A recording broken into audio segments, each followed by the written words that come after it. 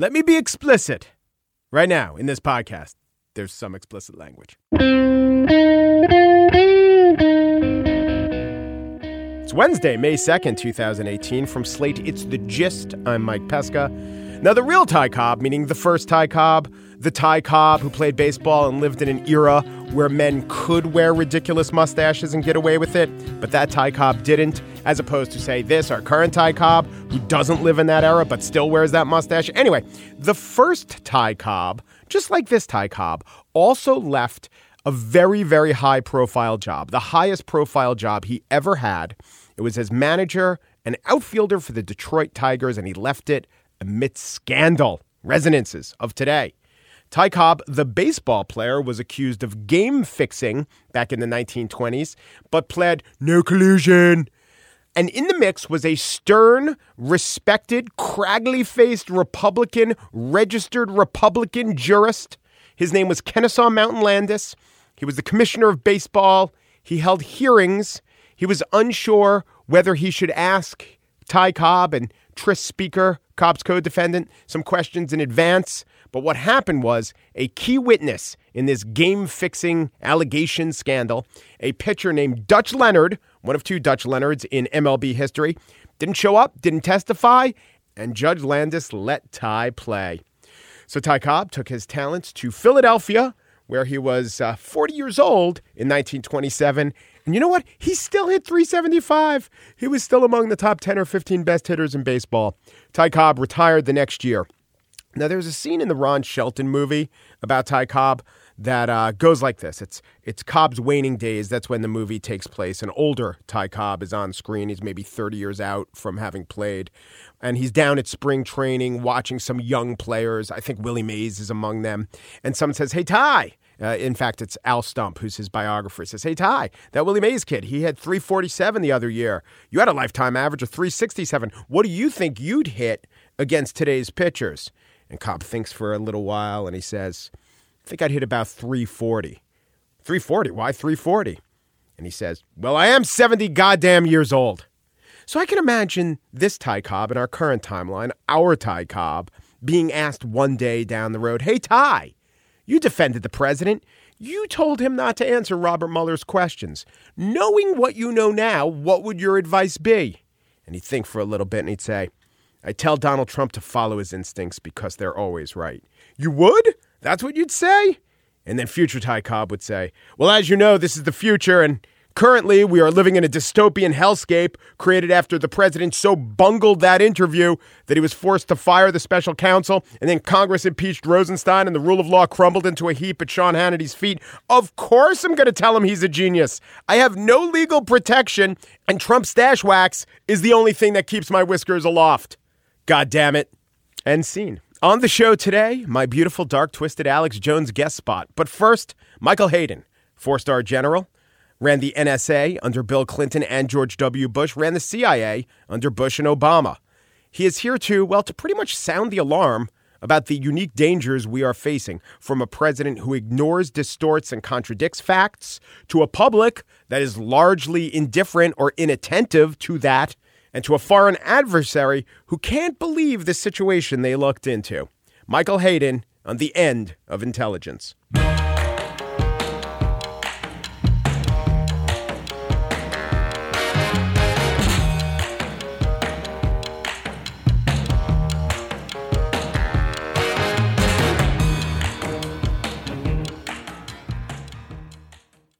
Michael Hayden is the only person to ever hold the title of head of the NSA and head of the CIA. And he is out with a new book called The Assault on Intelligence, American National Security in an Age of Lies.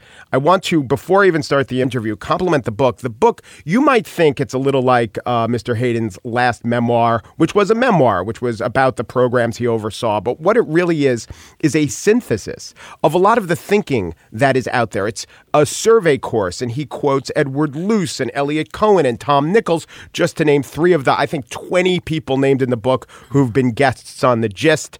And now General Hayden is a guest too. Thanks for joining me. Thank you. Happy to be here, Mike. So the assault on intelligence, it's a good pun, and it's exactly what you're talking about, because even though the book is a before, during, and after with the Trump campaign, what you're really talking about is truth and facts versus something else, and you think that we're very dangerously veering into an area where the something else is overwhelming the former. Yeah, becoming dominant. I see a 3-tier thing out there, and tier 1 is the biggest, most important, and tier 1's us. And how we arrive at decisions. And here it's the whole post-truth dynamic, decision-making based on emotion, preference, tribe, grievance, rather than objective reality. And that's pretty widespread in America and some other countries. Not yet universal, but it's out there and we suffer for it. So that's one. The second layer is frankly, the president, who had the wisdom, if that's the right word, to identify that trend, to take advantage of it during the campaign. And I think as president, his words and actions, particularly his words, worsen that trend, all right, towards decision-making on something other than data. And then the third layer of this cake is we've got a foreign adversary coming through the perimeter wire, knowing what's going on here and exploiting and taking advantage of this for their own purposes, which is by and large just to weaken us. And so all these things are going on simultaneously. And you went to 50 countries as head of the CIA and never Russia. Never Russia. So that tells you it wasn't that we ignored Russia, but it wasn't seen that it was very important for the head of the CIA to go there. So what I say is when people ask me when I was director, so what's your priorities?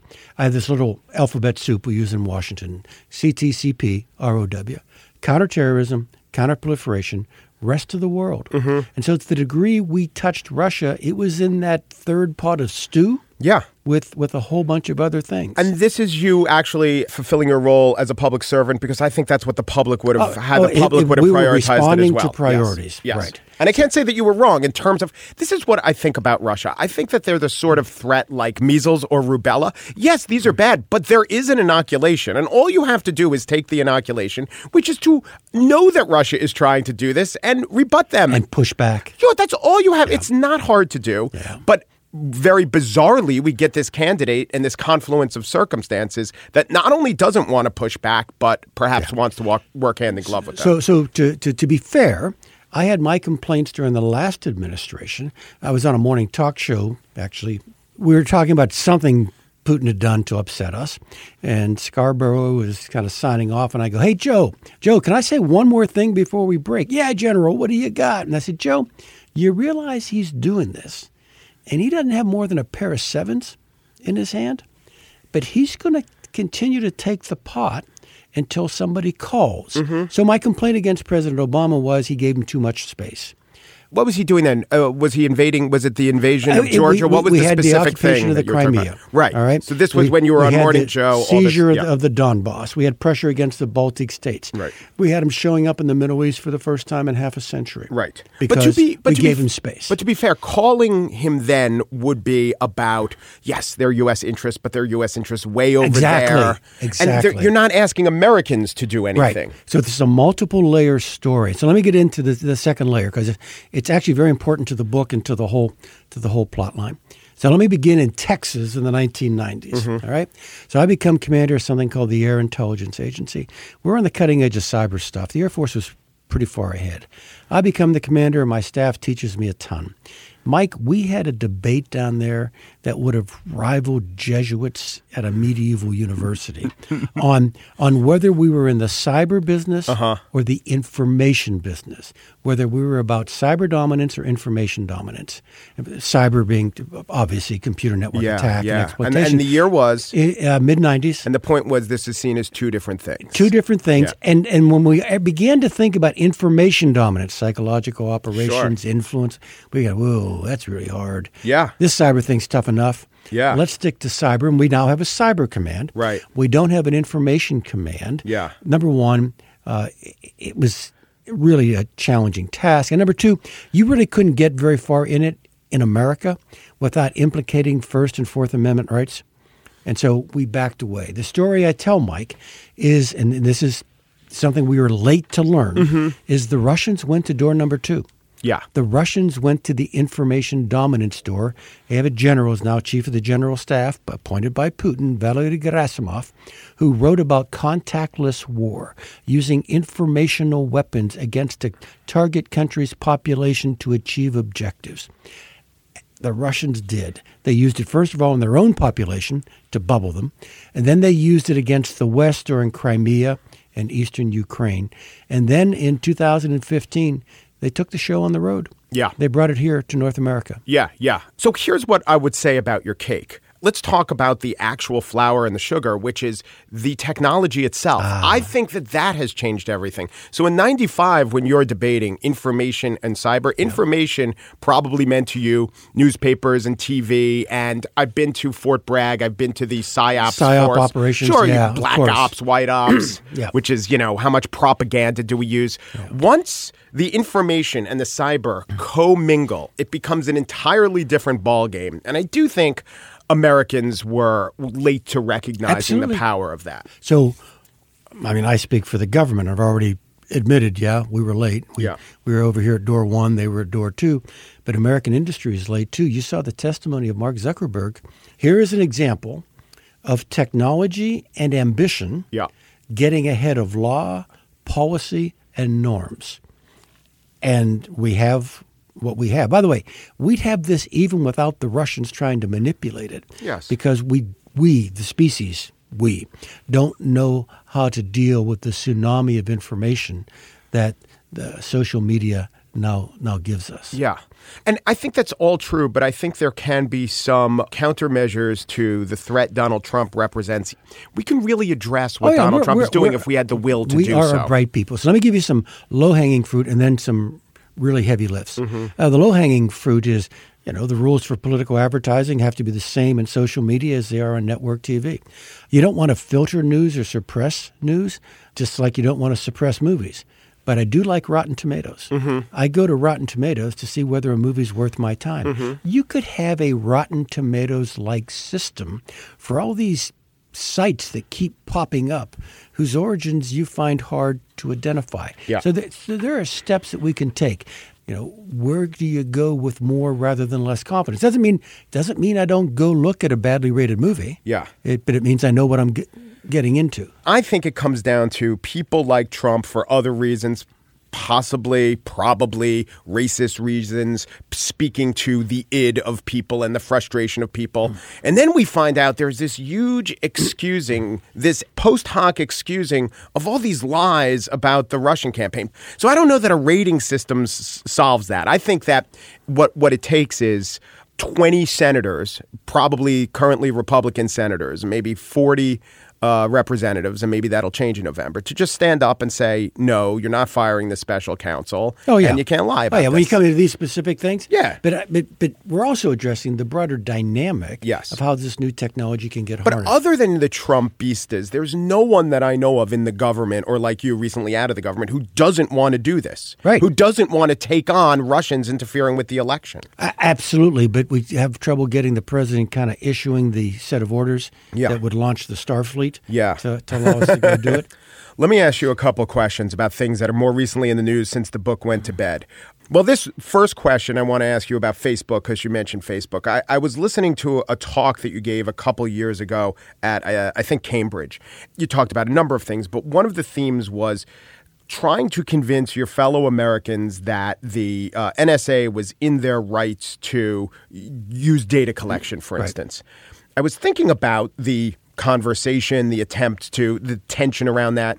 My question is, has Facebook done your job for you? It doesn't seem like these days people are up in arms about their data privacy. And it wasn't that the government convinced them. It's that they willingly gave it away. And now that seems like that game's over. It really has clouded the issue. Now, there's a distinction between surrendering your privacy to a corporation and giving up a sense of your privacy to an institution that has police powers, the federal government. All right. So there is a difference. And I was fond of saying, and probably in the same talk, that this reasonable expectation of privacy, which is the benchmark, may be more decided by Mark Zuckerberg than it will be decided by the Congress. That's right, because you were there in England saying, in Europe they have an expectation of privacy that is pretty much a fundamental right, and in the United States the expectation of privacy is don't tap your phones. I think in the couple years since that, everyone's expectation of privacy has shifted, or at least, has shown to make to have this shifted. more complicated and less resolved, it's not just redefining privacy.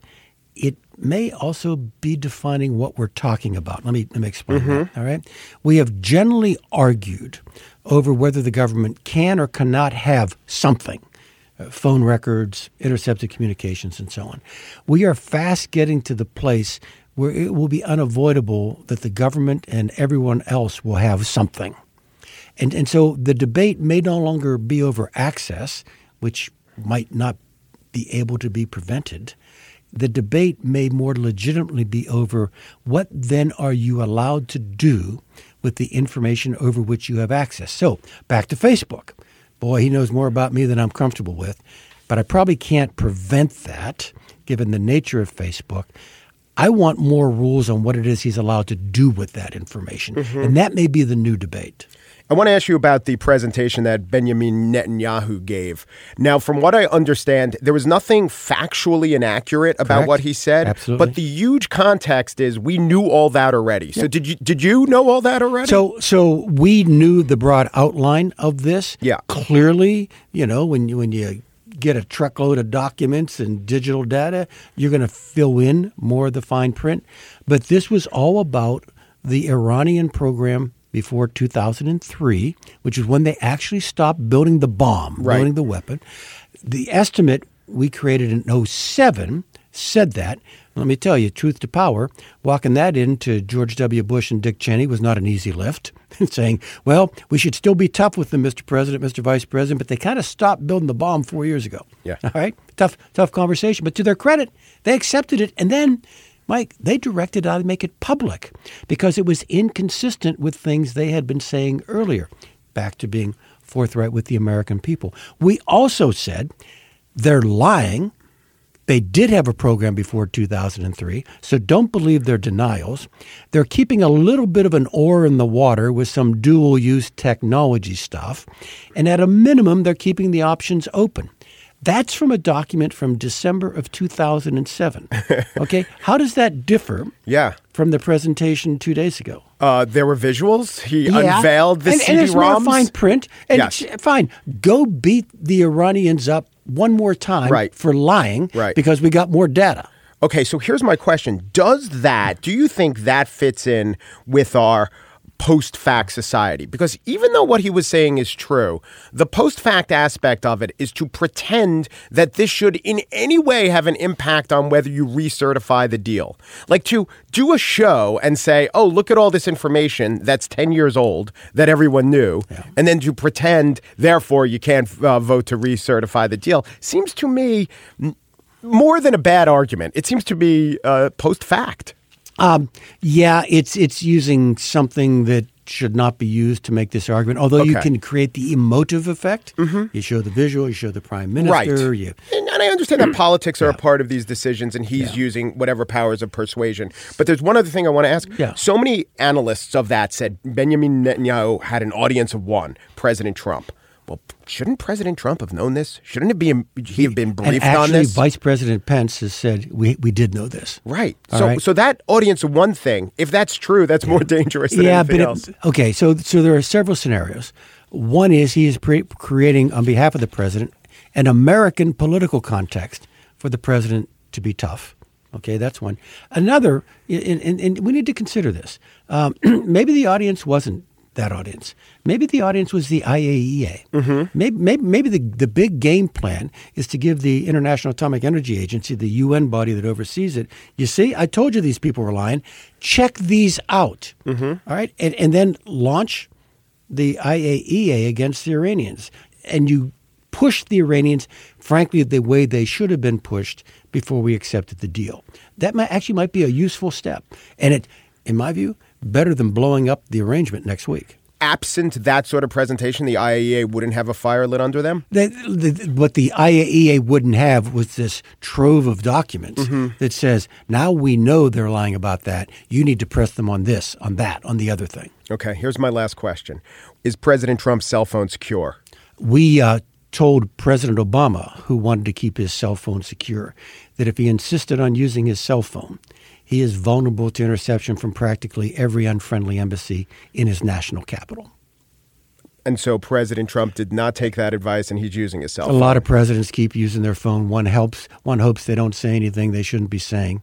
That one hopes that they think about who's listening before they say what they say. General Michael Hayden is the author of The Assault on Intelligence, American National Security in an Age of Lies. Thank you very much. Good to meet you. Thanks. That was good.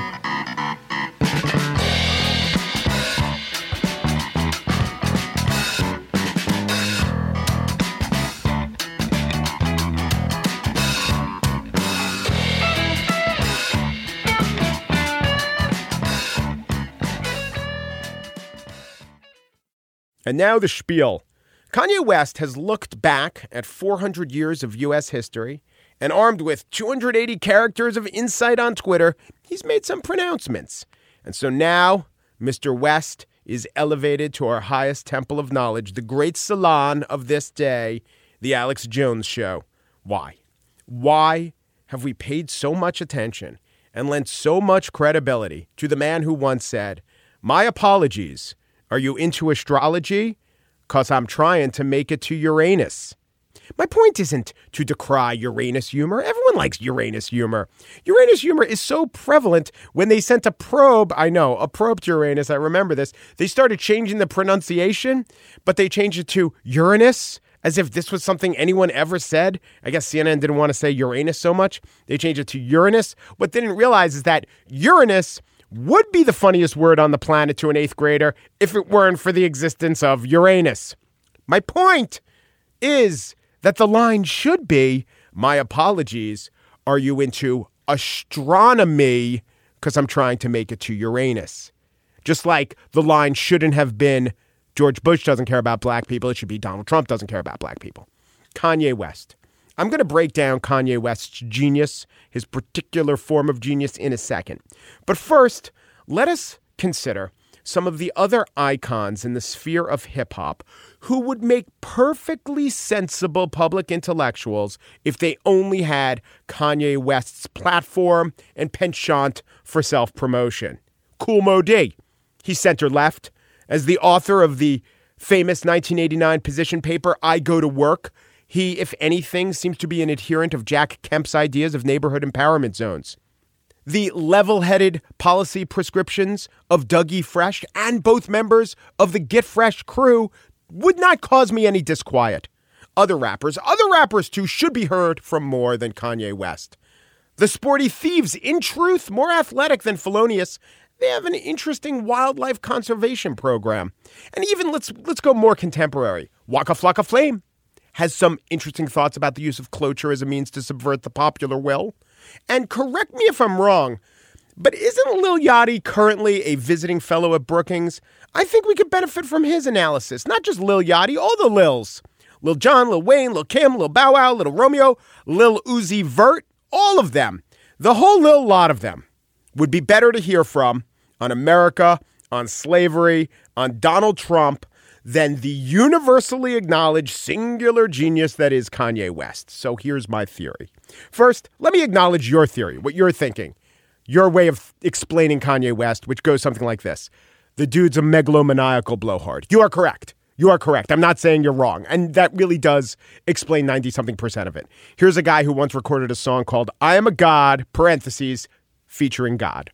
Yes, that is true. That is true. He did that. So the two theories, megalomaniacal and specific branch of megalomaniacal, they dovetail a little bit. You see, I think that a lot of these famous figures are megalomaniacs. I think rappers usually are, and it's not a flaw. You need that. You need to believe in yourself unbelievably to succeed, and most rappers are not of the manner born. There is something, in fact, very Trumpy about highly successful people whose success is saying things that get attention, and sometimes those things are wacky or out there, but you have a fan base who keeps telling you how right you are, We've seen that playbook. And then what you have once you achieve success based on saying words that could be seen as controversial or mark you as iconoclastic, true of Trump, true of most rappers, what you have or what we expect is then in the future when someone says, oh, you've said a bunch of words that you can't say anymore. You've said a bunch of words that you should take back. All those successful people are going to say, nuh-uh, that's not how it works. I have an entirely different data set that yields a different conclusion. But there is something specific to Kanye West's genius or supposed genius that I think allows his ego to fester and his mechanisms for self-awareness and his filters to fall away. And this part's totally different from Trump. So I'm not a rap expert by any means. I'm not a huge fan of Kanye West. There are some hip hop artists that I like and whose records I buy. I do own some College Dropout. I think I have that. And Jesus Walks is a single and so forth. But I don't have the Pablo album or any of the other latest ones. And I will acknowledge it's just unquestionable. He has really good rhyming skills. He has excellent music and production skills. He has fantastic packaging skills. I want to give him a lot of credit. But where he does get a lot of credit and where what I think might be a problem is that he gets tons of credit for his honesty and his vulnerability. Sometimes honesty just means I'm meaner than the next guy. I'm being honest, spilling the tea and so forth. But it's more the vulnerability. In hip hop, there's a massive amount of braggadocio and diss tracks and masculine swagger. And Kanye definitely has all that. But a bit earlier than most other rappers, he talked about his doubts and his insecurities, and he did it a lot more fully and a lot more openly than others were doing at the time. It seems to me, and I checked this with some bona fide rap experts, and they said I was pretty much right, that you're much more likely to hear on a Kanye record self-abnegation than you would on a record by 50 Cent or Jay-Z or Nas. These days, Drake is all emotionally available, but Kanye was at the vanguard. No Kanye, no Drake. The thing is, I don't know. He's out there. He's telling you these are my flaws. He's telling you these are my shortcomings. But I don't know that he's ever changed. In fact, because that's his stock in trade and because that's what he got so much credit for, I don't know that there's ever been an incentive to change. He put his flaws out there. He owned his flaws, but owning the flaws isn't working on the flaws. I think this happens so much in our society, especially with entertainers who get credit for sharing. I think he actually revels in examining his own flaws. I think he celebrates. I definitely know he's selling his fallibility. What I'm saying is that Kanye West recognizes and makes art out of his defects, but doesn't seem to spend much time turning them into virtues. And I'm not even talking about the emotional stuff going inside Kanye West, just the stuff on the surface, the quality of the logic he engages in doesn't seem to be advancing. I think about Jay-Z. Lyrically, he might not be as dexterous as Kanye, but he seems so much more mature, so much more comfortable, so much calmer. When he and Kanye collaborated on Watch the Throne, it was clear who was the king and who was the princeling. Kanye, of course, to acknowledge, he just turned 40. Jay-Z is 8 years older. Some of the lack of maturation might literally be he's not as mature as a guy like Jay-Z, but he's still a lot more adolescent than adult, and he's celebrated for that. I was thinking about other areas of art, like comedy. So Louis C.K. and Woody Allen, those are guys who reveled in their flaws, but did they really address them? And then I think about other comedians like Gary Shandling or Jon Stewart, who actually do seem to have shown emotional growth. And by the way, I'm not sure it makes their comedy better. Hard to judge with Gary Shandling, who is dead. Jon Stewart's in retirement or semi-retirement. But both these guys had the same kind of dollops of neuroses running through their acts as Louis or Woody Allen. And they got mileage out of it, and they mined that flaw, but they also seem to have addressed that flaw and grown as people. I may be wrong. I definitely am on firmer ground when I am assessing Jewish comics than black rappers. Kanye West once said, "My music isn't just music, it's medicine." Well, now his public pronouncements are poison, and I really hope he really wrestles with that.